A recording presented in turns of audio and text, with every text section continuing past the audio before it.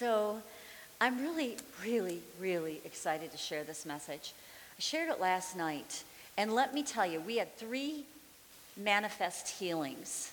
And I'm going to tell you about them later. I'm not going to tell you about them yet, because I want to get the word in you first. I believe that this topic, we're talking about letting go of control.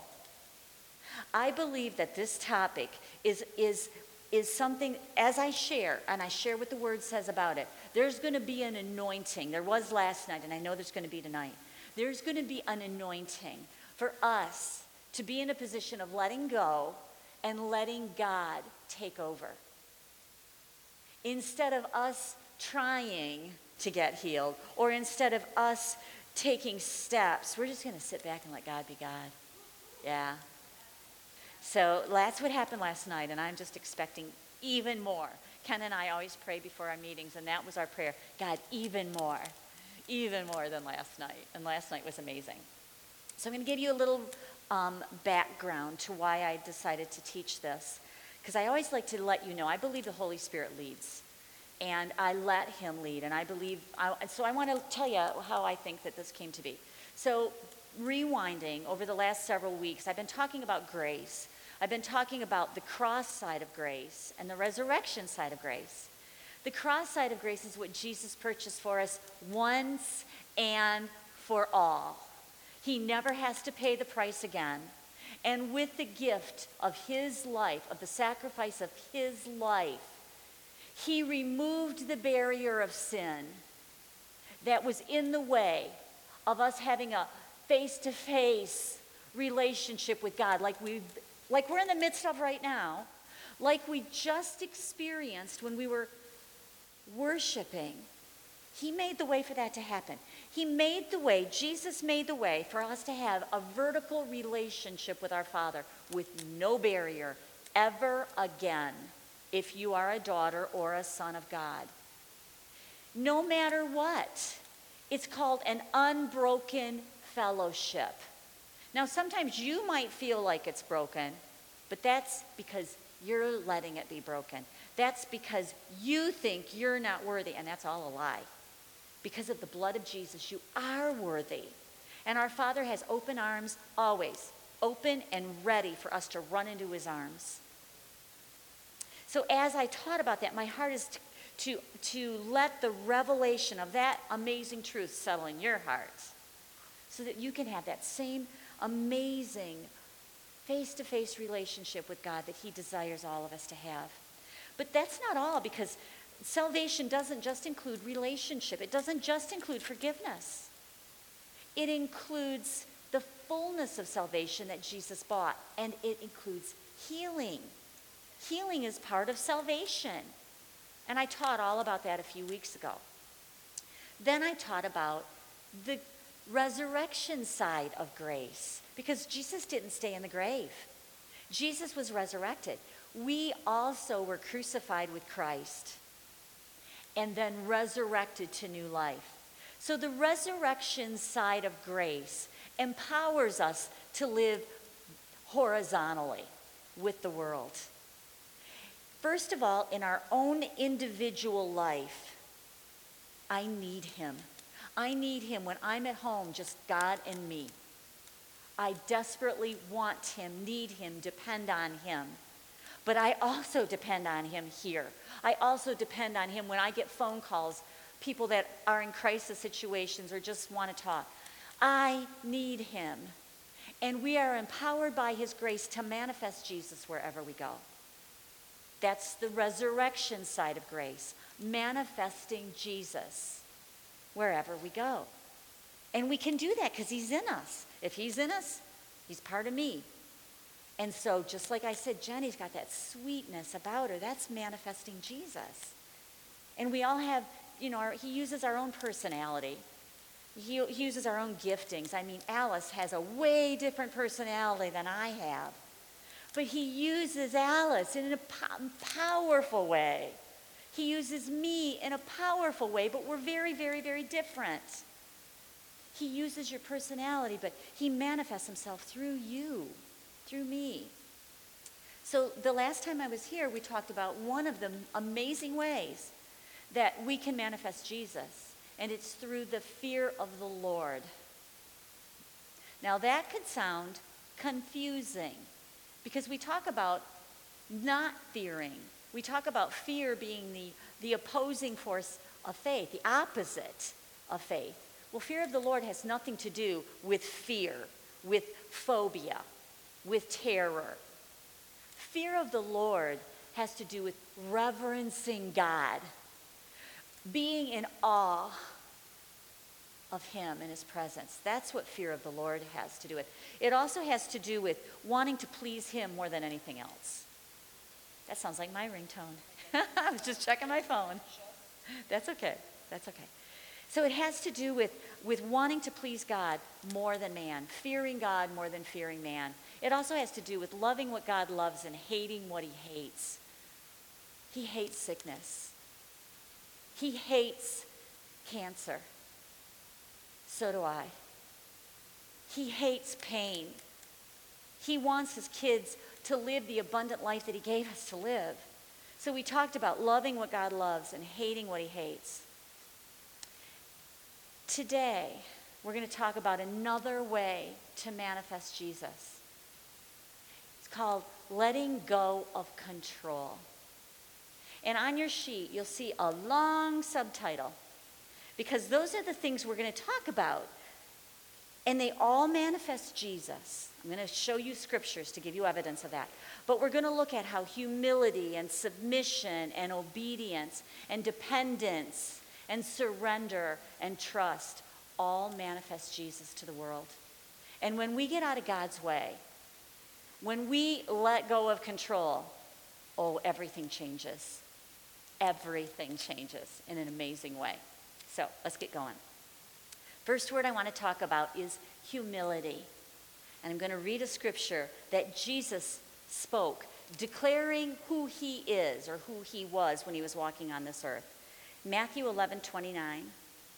Jesus says, "Take my yoke upon you and learn from me, following me as my disciple.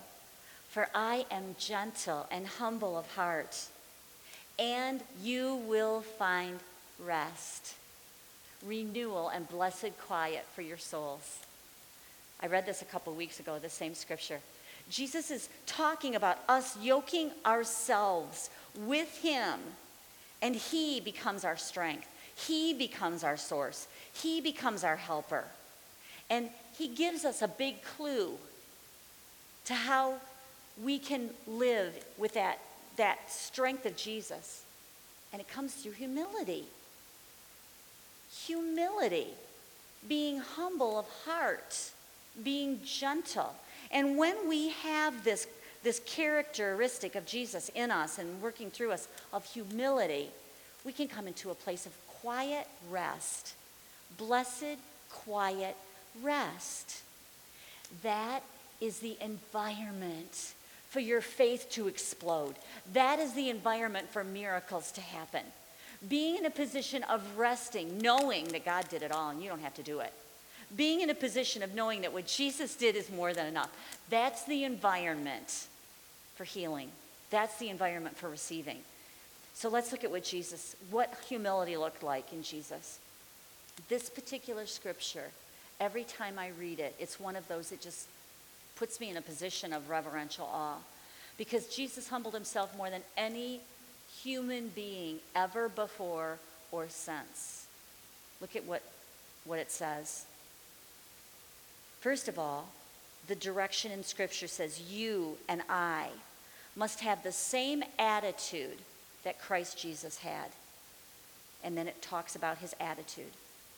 Though he was God, he did not think of equality with God as something to cling to.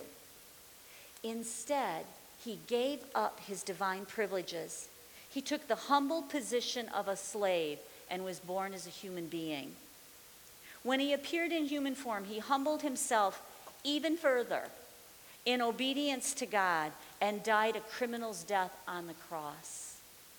So Jesus, God himself, stripped himself of deity and came to the earth as a human being. He was fully human. In fact, he did not start his ministry until he was 30 years old, because that's when he was anointed by the Holy Spirit. He needed the Holy Spirit. Jesus, the Son of God, needed the Holy Spirit. He was stripped of his deity. He humbled himself by coming to the earth in the form of a man when he was God. And then he humbled himself even further through obedience to the will of God to die as our sacrifice, taking our judgment, paying the price for our sin. Jesus agreed with the Father's assignment for him, the cross, and he depended on the Father even to the point of his own death. Now that picture of humility is like unbelievable. It's hard to even fathom. But we need to fathom it. We need to put our heart and our mind and meditate on what Jesus did for us and how he humbled himself. Now, let's take that definition of humility and look at ourselves. Humility. A humble person like Jesus depends on God and agrees with God. When we agree with God about what he's provided for us and about who we are in him and because of him, then we are humble. In this world, that's not what we see. In this world, we see people looking at themselves based on their qualifications, their education, their giftings, etc. The letters behind their name, their degrees, whatever it is, their job title. But God says no. When you humble yourself, you see yourself the way I see you. You see yourself who you are because of me. And you're dependent on me and agreeing with me about who you are. That's humility. Humility is a constant recognition of our need for and our dependence on God. I need him. I need him. We need him, guys. We got to get out of the way. Yes, we have skills. Yes, we have intellect. Yes, we have, training or whatever. But the bottom line is, none of that means anything compared to God, compared to knowing him and letting him work through us and in us. We need him. Humility is the acknowledgement that apart from God, we can do nothing. But through our trust and dependence upon him, we can do all things. I'm going to show you what Jesus says about this. Listen, John 5:19. Jesus is talking about himself, Jesus, the Son of God. And he says, I speak to you timeless truth. The Son is not able to do anything of himself or through my own initiative. I only do the works that I see the Father doing, for the Son does the same works as his Father. So here's Jesus. And he says, I can't do anything on my own initiative. Now, Jesus was fully man. He was fully man. So he could have tried to do ministry on his own strength, just like I could try to do ministry on my own strength. I could get out there and make a plan and follow it through and do this and that and the next thing. That doesn't work. And he knew that. Jesus says, I can't do it. I need the Holy Spirit. I need the anointing. He would not step out into ministry until he had it, until he had the Holy Spirit anointing. And that's Jesus. How much more us? So look at these next two scriptures. These are about us, because we're called to do the same thing. We are called to come to the understanding, the revelation, that apart from God, we can do nothing. But with God, we can do everything. So look at these two scriptures. John 15:5. Jesus says to you and I am the vine, and you are the branches. He who abides in me and I in him bears much fruit, for without me you can do nothing. So Jesus is giving us a direction. This is humility. Humility is saying, Jesus, I need you. Jesus is the branch, and as children of God, we are engrafted into the branch, into the vine. Jesus is the vine, we're the branch, and we are engrafted. Because we're engrafted, the life of the vine feeds us. But what if we're separated? Are we fed? Do we have the life of God coming into us if we're separated from the vine, if we're not abiding in him? No, we need him. We need to abide in him and him in us. And when we do, we can do all things. But if we're separated, we can do nothing. I look at where Ken and I sometimes we just sit and we just are in awe. We're just in awe of the fruit of this ministry. But that fruit only comes because of abiding in him and letting him be in control and being dependent on him and saying, God, we need you. We want you to be in control. We want to get out of your way and let you have your way. The next scripture is Philippians 4:13. This is the other side of the coin. The first side of the coin is without him we can do nothing. But the flip side is that with him we can do all things. Philippians 4:13 says, I can do all things through Christ who strengthens me. When I was reading this and preparing, I was thinking about the author, the Holy Spirit, through the author, didn't say I can do all things through Jesus. He said I can do all things through Christ. Christ isn't Jesus' last name. Christ is the descriptor of Jesus as the Messiah, Jesus as the Christ. And the word Messiah and Christ mean the anointed one and his anointing. That's how we can do all things.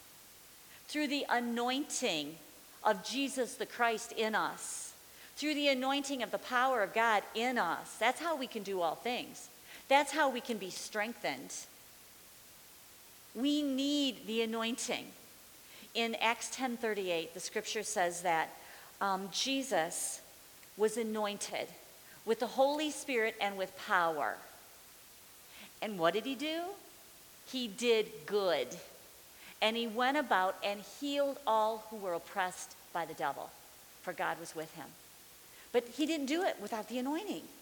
He had the Holy Spirit and power. And with the Holy Spirit and power, that's what he did. He went around and healed. He went around and took care of anyone who was under the oppression of the enemy. That's what we have. We have the same anointing. We are called Christians, little anointed ones.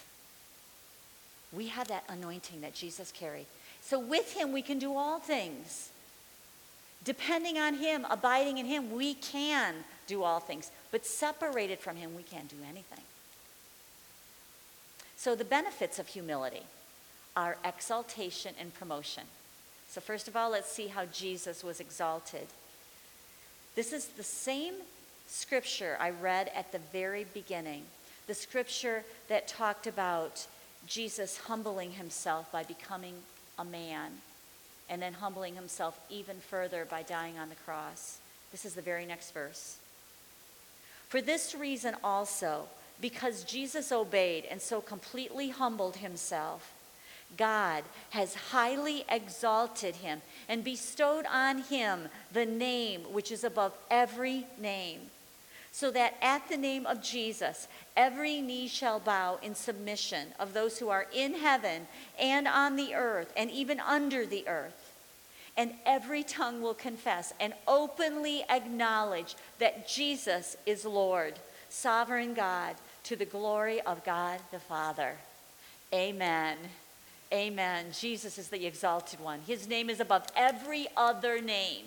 As soon as he said, "It is finished," as soon as he paid the price in full, he was seated at the right hand of God. He wasn't standing, he was seated because his work was finished.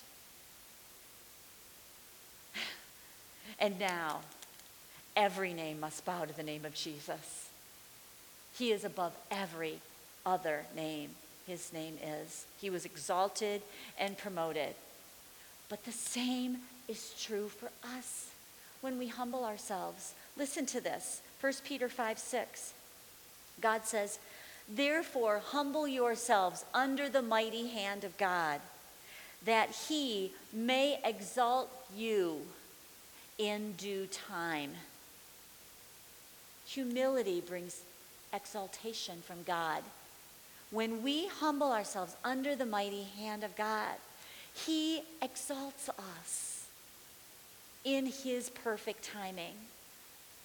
And James 4:10 says, "Humble yourselves in the spirit of the Lord, and he will lift you up." So humility leads to a position of being exalted. You can't outgive God. You come into that place of humility like Jesus did. Now, I'm nothing like Jesus, but Jesus humbled himself and said, "I will serve, I will give, I will love, I will move in compassion. God, you just say it and I'm doing it." And God was with him and guided him and led him, and he was exalted. When we choose to serve, when we choose to step out in compassion, when we choose to love God's people, he exalts you. He exalts us. He blesses us. He gives us what we need. I feel like I have just been given, I don't know, can't put it into words, but I feel like I've just been given this gift today. You just can't outgive God. You just can't. I can't. And I spent the morning with God, and my day, I was telling Jenny, it's like, I can't even tell you how everything just flowed. And I have a week that is packed. I mean, packed with ministry and heart things. Like, it takes a lot out of my heart, not just my time. And God is just filling me up so full, I could just ooze him everywhere. But that's what he does. He builds you up. He exalts you. So I'm going to go on to the next two words now, which are submission and obedience. Submission and obedience. The word submission, I like to replace with the word yielded. Submitting to, we're talking about God. Submitting to God is yielding to God. Jesus did that. Jesus submitted to God. He was submitted and he was obedient. He was yielded to his Father and he was obedient to his Father. This is another amazing scripture that gives us that truth. This is Hebrews 10, verses 5 through 7. So, when Jesus the Messiah came into the world, he said, "Since your ultimate desire was not another animal sacrifice, you've clothed me with a body so that I may offer myself instead. Multiple burnt offerings and sin offerings cannot satisfy your justice. So I said to you, God, I will be the one to go and do your will, to fulfill all that is written of me in your word." Wow. This scripture in Hebrews is talking about Jesus, the high priest. And if you look in, this is from the Passion Translation, but if you look in a more traditional, like the New King James, you'll see that part of this scripture is a prophetic word. There was a prophetic word that was spoken before Jesus was on this earth. And that word said that burnt offerings were going to satisfy God. There was no way that those burnt offerings could be the complete sacrifice needed for humanity to be saved. Jesus spoke, and he said, God, I'll do that for you. He said, I'll be the one. God, I'll be the one to go and do your will. I'll be the one to fulfill all that is written about me in your word. So what was he doing? He was modeling that attitude of submission and obedience in a way that we can't even begin to fathom. But submission isn't just making a choice to do what God said. Submission is the heart. It's the attitude. It's the desire to do what God is moving on your heart to do, or speaking to you through his word to do. It is a heart way more than just a decision, way more than just a head issue. It's a heart issue. So we're called, like Jesus, to have that heart of submission and obedience to follow it. Here's a scripture where God is directing us. Listen to this beautiful scripture. Isaiah 1:19. If you have a willing heart to let me help you, and if you will obey me, you will feast on the blessings of an abundant harvest. So God's saying, we're talking about letting go of control today. God says, if you have a willing heart to let me help you, and then if you're obedient to my direction, there's going to be abundance. There's going to be a harvest. There's going to be fruit. This is a healing class. God is saying to us, let me help you. If you have a heart that just lets go of control, and says, God, I let go. I humble myself under your mighty hand. I choose to submit to you. I choose to yield to you, to your word, to your promises, to your truth, and let you help me. And God, if you give me a direction, I will be obedient. God's promise is that there will be a harvest.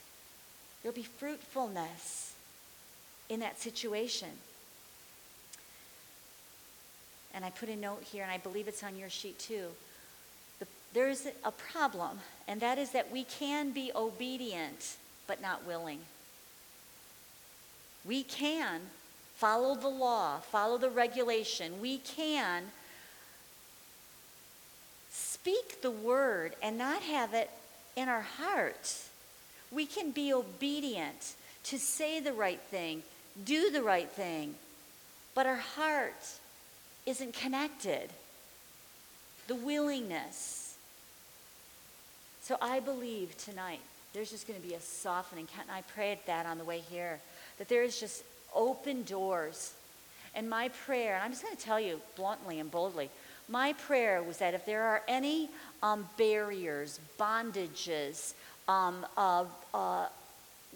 oppressions that you walked in here with that were like hooked onto you in your soul, in your head, in your body, that they would be literally, God's just going to break through them with his word, with his promises, so that there will just be a penetrating of his love.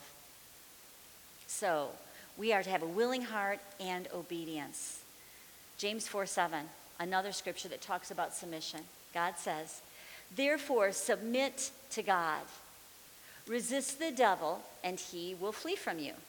This is probably a lot of our scripture that's in our memory bank, right? Submit to God, resist the devil, and he'll flee from you. I've got a whole new perspective on this scripture than I used to have. I used to believe it was 3 parts.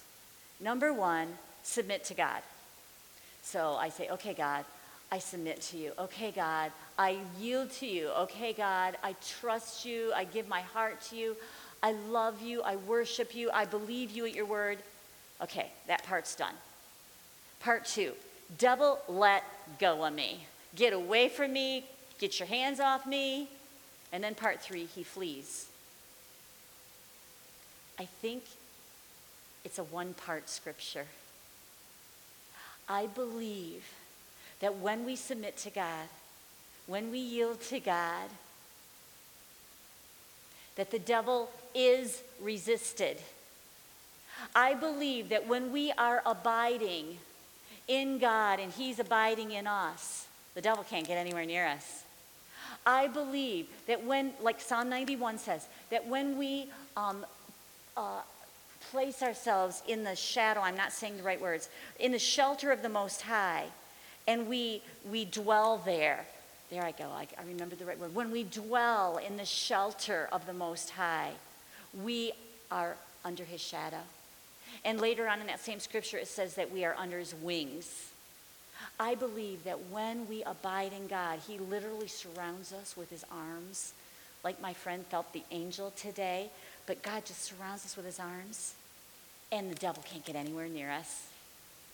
I believe when we submit to God, we are resisting the devil. We don't even have to worry about the oppression. We don't even have to worry about the enemy. Because when we are in that place of the proximity of God, the presence of God, the enemy is outside of us and not able to get through. He can't get through our blind side because we are completely surrounded by the protection of God. But the opposite is also true. I'm going to read it from my paper because I want to make sure I say this right. Instead of submitting to God and resisting the devil, many of us submit to the devil and resist God. What does that look like?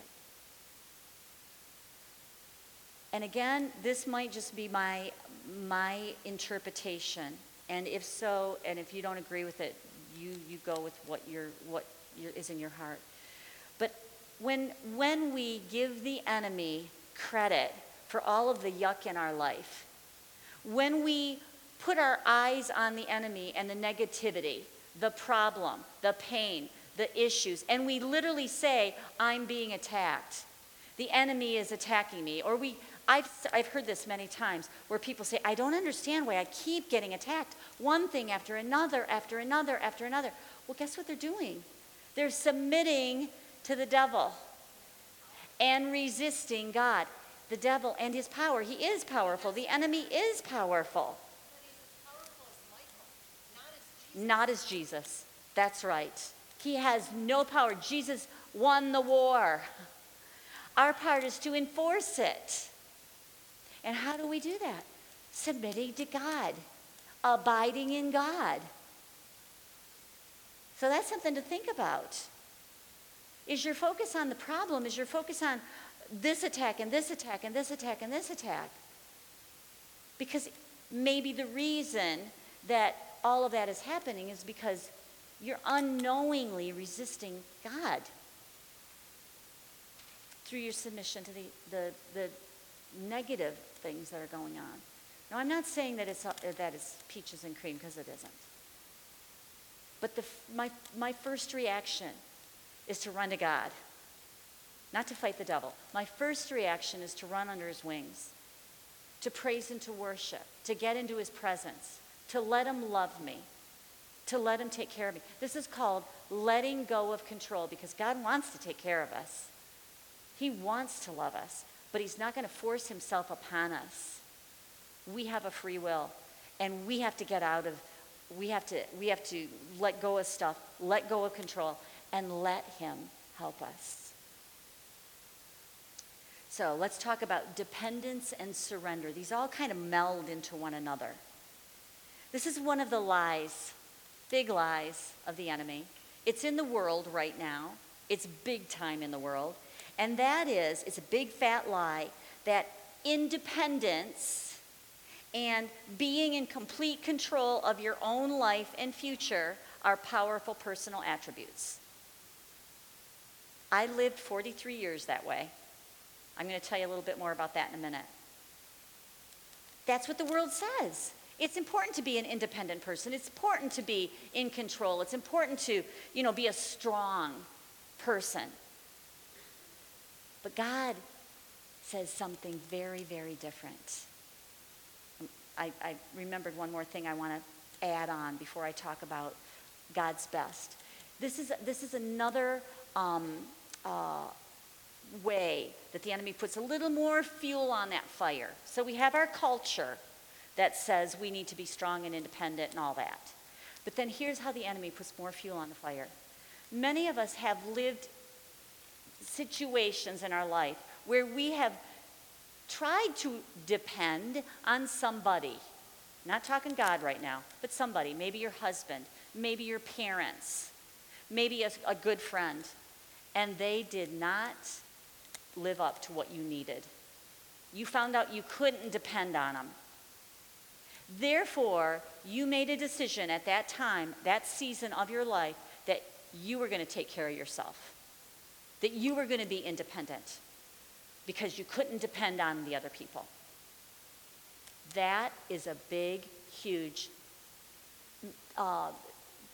danger that the enemy has stirred up in the world that we live in. Now, this is the truth. The truth is that God wants us to be humble. But the opposite of humility is pride.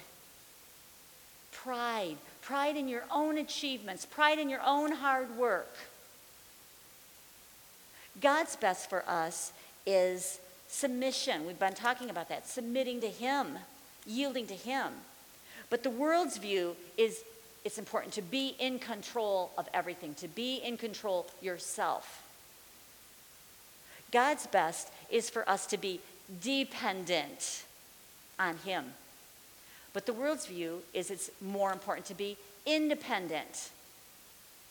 So those three words, pride, in control, and independent, that's a picture of who I was for the first 43 years of my life.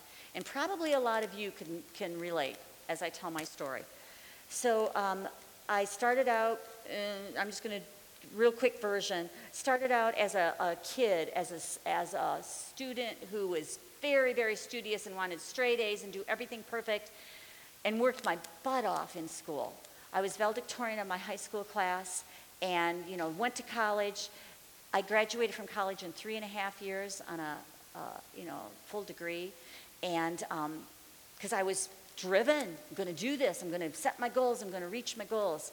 Then I got married right out of college, had 3 kids, had a daycare in my home, at the same time did a master's plan, at the same time was teaching piano lessons, and, because super mama, super everything, right? Then I went and got my first job in a school setting, and my goal was to work my way up into administration, and I was heading that way. Everything was going good. And then I was diagnosed with stage 4 cancer when I was 43 years old. So at that point, there was something I couldn't fix. There was something I couldn't control. So I lived 43 years, pride in my own accomplishments, in control myself, and independent. But let me tell you, when I surrendered, when I said, God, I need you, when I said, God, I surrender to you, everything changed. I didn't realize what I was missing. I didn't realize what a heavy burden I was carrying that I didn't need to be carrying until I finally let it go. The first thing I let go was the burden of this health issue. And God took it from me. His promise is, if you're willing to let me help you, and if you're obedient, well, look at this abundant harvest I'm going to give you. That was the first stage. But when I realized how amazing God was, I started letting Him take care of me in every area. The next big area I gave Him was my work. I still had the same job. I still had the same responsibilities. But I let Him be Lord of it. I gave it to Him. I let Him help me. I became dependent on Him every day of my life. I said, God, I can't do this. I don't want to do this without you. And every day I took my needs to Him. I said, Jesus, this is what my day is like. I need you to help me. And He did. And He does. Then one by one, everything in my life, my marriage, Ken and I have released our marriage to God and let him be the Lord of our marriage. We're parents of 3 grown kids. We let him parent through us, help us to parent, help us to know how to love our kids well and teach them well at the age that they're at right now. He wants us to do that with every single facet of our life. So this thing called surrender is so important. It is the number one step. And I love leading people to surrendering. There's a whole lot of people that are in the same position I was who have never surrendered. So I love to lead people in that first prayer of surrender. So that's the first step, but it's not just the first step. It is a continuing requirement of a life of faith in God, a life of walking in faith. I surrender constantly. I love it. It's like I don't have to do anything on my own. I don't have to be Superwoman. I don't have to do all the striving that I used to do because I have God, and he makes it so easy. He makes it so seamless. He does that for all of us. But the key is letting him, letting go of control and surrendering, becoming dependent on him, letting go of that lie that independence is a powerful personal attribute and saying, nope, nope. Instead of a declaration of independence, I give God my declaration of dependence all the time. We need to let him be master of us and of everything in our lives. And once you stop trying to do things on your own strength, that's when God can take over. That's when God will help you and lift you up. So I'm going to share an analogy. I share this one many times, so you've probably heard it before, but it's a good one, and I'm going to share it again. And it's the analogy of a master carpenter. You guys, I've told you many times, but Kent is a master carpenter. He is so gifted. And in order to do what he does, he has tools. He has good tools. And they live in our basement. Those tools don't create anything unless they're in my husband's hands. But when they're in his hands, oh, what he can do. That's what we are to God. God creates masterpieces with our lives, but he cannot do it unless we put ourselves in his hand. He's given us a free will. He will not force himself upon us. But if we surrender constantly and let him, he will. He will mold us. He will help us. He will teach us. He will create masterpieces with our life. You know that beautiful scripture in Jeremiah 29:11 that says, God says, I know the plan I have for you, baby girl. It's a good one. I will prosper you. I will not harm you. I will bring you that hope in the future that you desire. That's his promise. But in order for it to be fulfilled, we have to agree. We have to let him. And the way we let him is by letting go of control and putting ourselves in his hand, by surrendering to him and being dependent on him. Listen to this scripture, Ephesians 2:10. For we are God's masterpiece. He has created us anew in Christ Jesus so we can do the good things that he planned for us long ago. He wants to create a masterpiece with us. And the interesting thing is, every one of us has such different gifts. So the masterpiece that he creates in Jenny is going to look completely different than the masterpiece he creates in me, or in Kent, or in Jennifer, or in Kelly and Nathan. He knows there's gold. There's just this treasure chest of gold in every one of us. And he wants to create a masterpiece with it. You just got to let him. Okay, so that leads me to the last word on your sheet, which is trust. Trust. Oh, God, I just pray that this amazing gift just flows into our hearts, because it is a gift. And it's not hard. It's not hard. So there's a difference between faith and trust. Faith is a noun. Faith is something you have or possess. In Hebrews 11, it says, faith is a substance of things hoped for, and it's the evidence of things not seen. So faith is something you have. Faith is a confident belief in God, confident belief in his word, and that his word is true, knowing that his word is true. Faith is knowing that God can and will do what he claims. Faith is being fully persuaded of something true. And that's another whole teaching. I teach on faith a lot. But faith is just this absolute conviction in your heart that God is God and his word is real and his promises are true, and you'll never convince me otherwise. It's settled. It is just settled in my heart. That's faith. But trust, on the other hand, is a verb. Trust is something you do or act upon. So faith comes first. That conviction, that absolute knowing that this is real, that comes first. But trust isn't guaranteed. You can have faith and not act upon it. Trust is a willful choice. It's a deliberate action, and it can only grow out of faith. Trust is faith in action. Trust is the manifestation of our faith in our thinking, in our words, and in our actions. There's a scripture that says, I believe and therefore I speak. I have faith and therefore I voice it. I was talking to Carl before the meeting, and he was telling me how he goes to other events during the week, and he can't stop talking about this meeting. And he's always telling people about this meeting.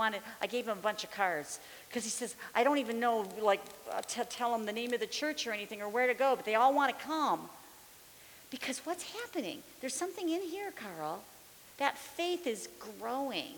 That conviction, that good news that you want to share. You have good news, you want the other people to have the good news, right?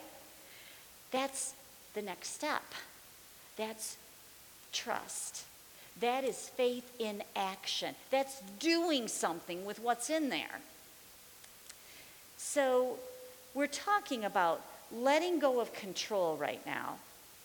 We're talking about dependence, surrender, submission, humility. And the next one is a big one. It's trust. It's making a choice. It's a deliberate choice to actually trust God. It's easier to have faith than it is to trust. I'm going to read a little story to you right now, just a little mini one, about 2 minutes. And it just is a beautiful picture of the difference between faith and trust. And we're going to talk about what that looks like in us. It's a story about a man named the Great Blondin. He was a tightrope walker. And this took place back in the 1800s. So in the late 1800s, there was this performer. He was known as the Great Blondin. He was a tightrope walker. One of his greatest stunts involved walking a tightrope high above the world-famous Niagara Falls. Blondin performed this death-defying feat more than once, each time adding elements of difficulty. Once he even carried his manager on his back. Now you got to picture the Niagara Falls in the 1800s with a tightrope, right? Walking over the Niagara Falls. So this man was quite a showman, and he had a knack for engaging the crowd, stirring the suspense and the excitement. Upon completing one attempt, he asked the crowd if they believed a second attempt would be successful. The crowd unanimously agreed it would. Always looking to better his last great feat, Blondin now asked the crowd if they believed he could cross the falls on a tightrope while pushing a wheelbarrow. Having seen his previous stunt and how seemingly easy it was for him, the crowd had no doubt that he could pull off the more difficult one. So again, the response was unanimous. The crowd had no doubt that the Great Blondin could do it. So Blondin was ready to attempt this amazing feat that only he could do.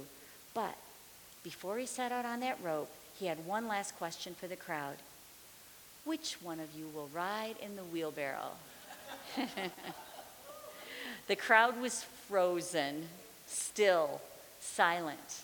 Not a single person responded to that challenge. So all of those people had witnessed Blondin cross the falls on the rope. They gained firsthand knowledge of his abilities. They had a well-founded belief that he could perform the more difficult stunt. Yet, when it came time to act on those beliefs, they were silent. They did not trust him. They believed, they had faith, but they didn't trust him. They wouldn't get in that wheelbarrow. They would not take that step, that action step that showed they really believed so much that they were going to take an action and get in that wheelbarrow. So here we are. Many of us have a very deep relationship with God. We know that he's our Savior. We know that he died on the cross for us. We know that he took the stripes on his back for our healing. We know that the word is true. We know that the promises of God, he says yes to them. That every promise has been fulfilled through Jesus. We may know specific promises for our needs. By Jesus' stripes I was healed. The chastisement of his peace was paid for. I have the gift of his peace. We may know the word inside and out, but do we trust him? Sometimes I've heard this said, it's easier to believe for somebody else's healing than it is for your own. Why is that? Is that putting yourself in the wheelbarrow on the tightrope? And it's like one step too far, like I can believe for them, but that's just too much for me. I'm afraid. What happens if I fall? God says, trust me. I will never let you fall. He will never leave us. He will never forsake us. His promises are true. And when we are in that place where it seems like everything in the world is going against us, the doctor's report, the symptoms, the documentation of the, everything, when you go get all those tests done, God says, just trust me. Come into that place of trusting me. What does it look like? What does that look like? Getting up and praising God in the middle of the battle, praising him for his healing grace, praising him that the work is already finished, putting a smile on your face. Come into these meetings. Those are all steps of faith. Those are all actions of trust. Talking to your friends, talking to your mentor, whoever it is, stirring up that faith in your heart, keeping the switch of faith turned on, not letting it go off.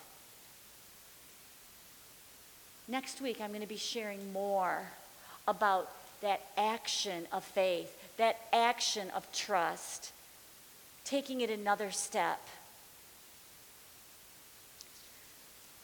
I'm going to look at one scripture today. It's Proverbs 3, verses 5 and 6. This is one of my scriptures. You can have it too, but it's mine. It is so mine. It is in my heart. I live by this scripture. God says, trust in me with all your heart and lean not on your own understanding. The word trust in the scripture, when you look at the Amplified, it means to lean on, to trust in, and to be confident in God. Now, if you're leaning on somebody else for support, God, if you're leaning on God for support, he's carrying the weight. If I lean on somebody else, my burden, my weight is not all on me. It's now on that person. When I lean on God for support, he becomes my security. He becomes my help, my anchor. God says, lean on me with all your heart and mind. And he says, don't lean on your own understanding. See, we often do the first part, but then we flip back and forth. And we lean on our own understanding, our own reasoning, our own research, our own trying to figure it out and making decisions about the next step and the next step and the next step. Trying to figure it all out. When we're in that position of looking at every single way to figure out the problem, we're not trusting God. We're leaning on our own understanding. I take this a step further. I give up my right to understand. I don't have to understand. I literally go to God and I tell him that all the time. God, I trust you. I trust you. I don't have to understand. And there's a lot of things I don't understand. I don't trouble my mind about it. I don't dwell on it. I don't worry about it. I put it out of my mind.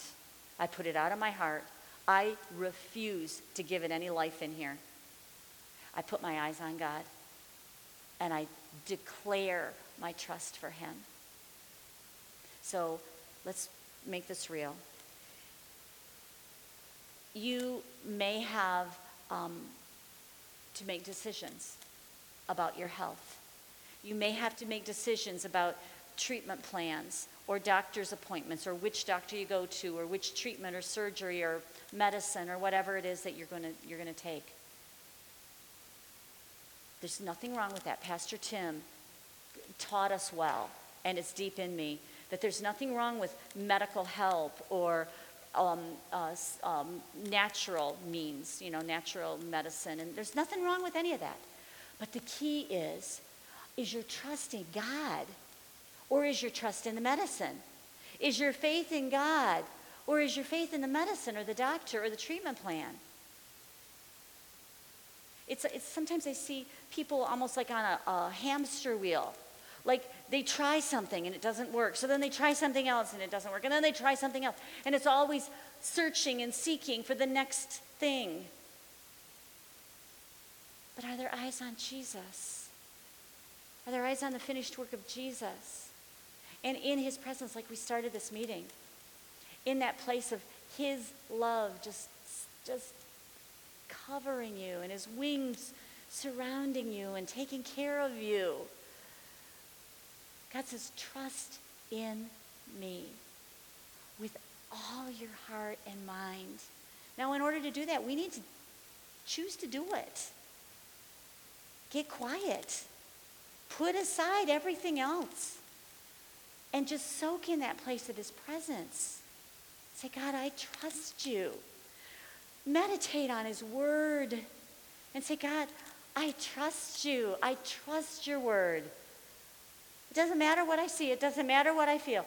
I trust you. The next verse goes on and it says, in all your ways acknowledge him, and he shall direct your paths. That word acknowledge is the word yada, the Hebrew word yada. And it means to know him intimately. In all your ways. That means in every facet of your life, know him.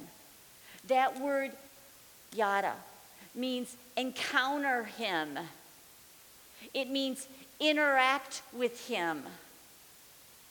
God says to us in this scripture, he's giving us a direction on how to trust him. He says in every facet of your life, no matter what it is, let me in. Let me be a part of this decision. Interact with me. Encounter me in the midst of this. I remember having PET scans where I am laying on that PET scan table and it's all Jesus in me. That machine doesn't even, I forget it's there. It's Jesus and me. I remember them taking my Bible, it's a big one, it's a fat one, and they saying, oh, you can't hold this because they put something in your veins that has to go through your body, and they didn't want me to hold my Bible. I said, well, that's okay. I can pray in tongues. I can pray in the Spirit. I can talk to God. So encounter him. Let him be a part of everything. In all your ways, know him, interact with him, encounter him. And what's the promise? He will direct your paths. And that literally means he will make the crooked paths straight and the rough paths smooth. That's good news.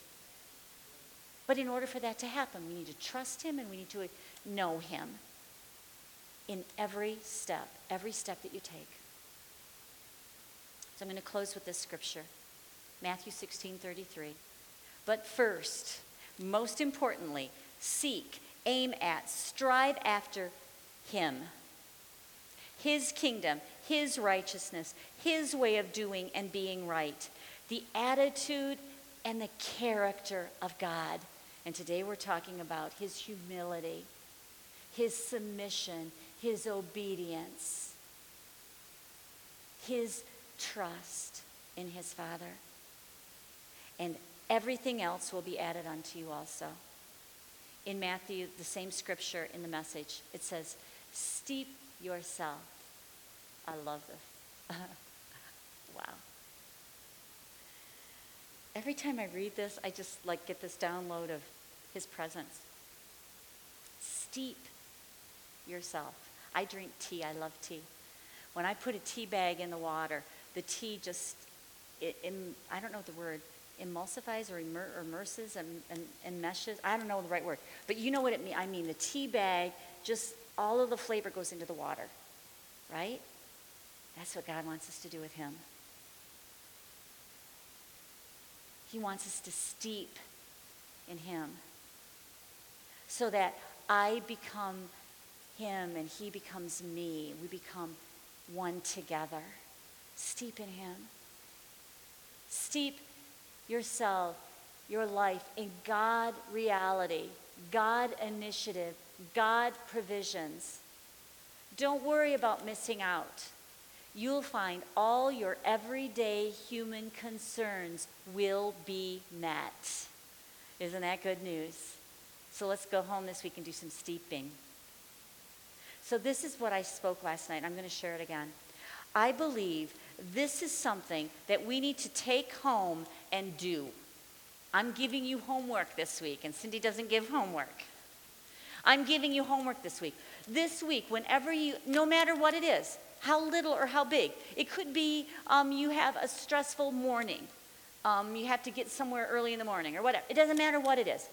Whatever it is, live what we talked about. Trust God. Surrender to him. Yield to him. Say, God, I'm yielding to you. I'm listening to you right now. What do I do first? What do I do next? Steep. Be a tea bag with God. Steep in God. But apply this week. Every time, every situation, even if you don't have stress, even if you don't have a difficult week, take time to let God be God, to let go of control, to stop reasoning things out. Don't let yourself. If you hear yourself in your brain starting to try to figure it out, say, nope, not doing it. God, I trust you. I'm going to yield to you. I'm going to let you direct my paths and then see how he does it.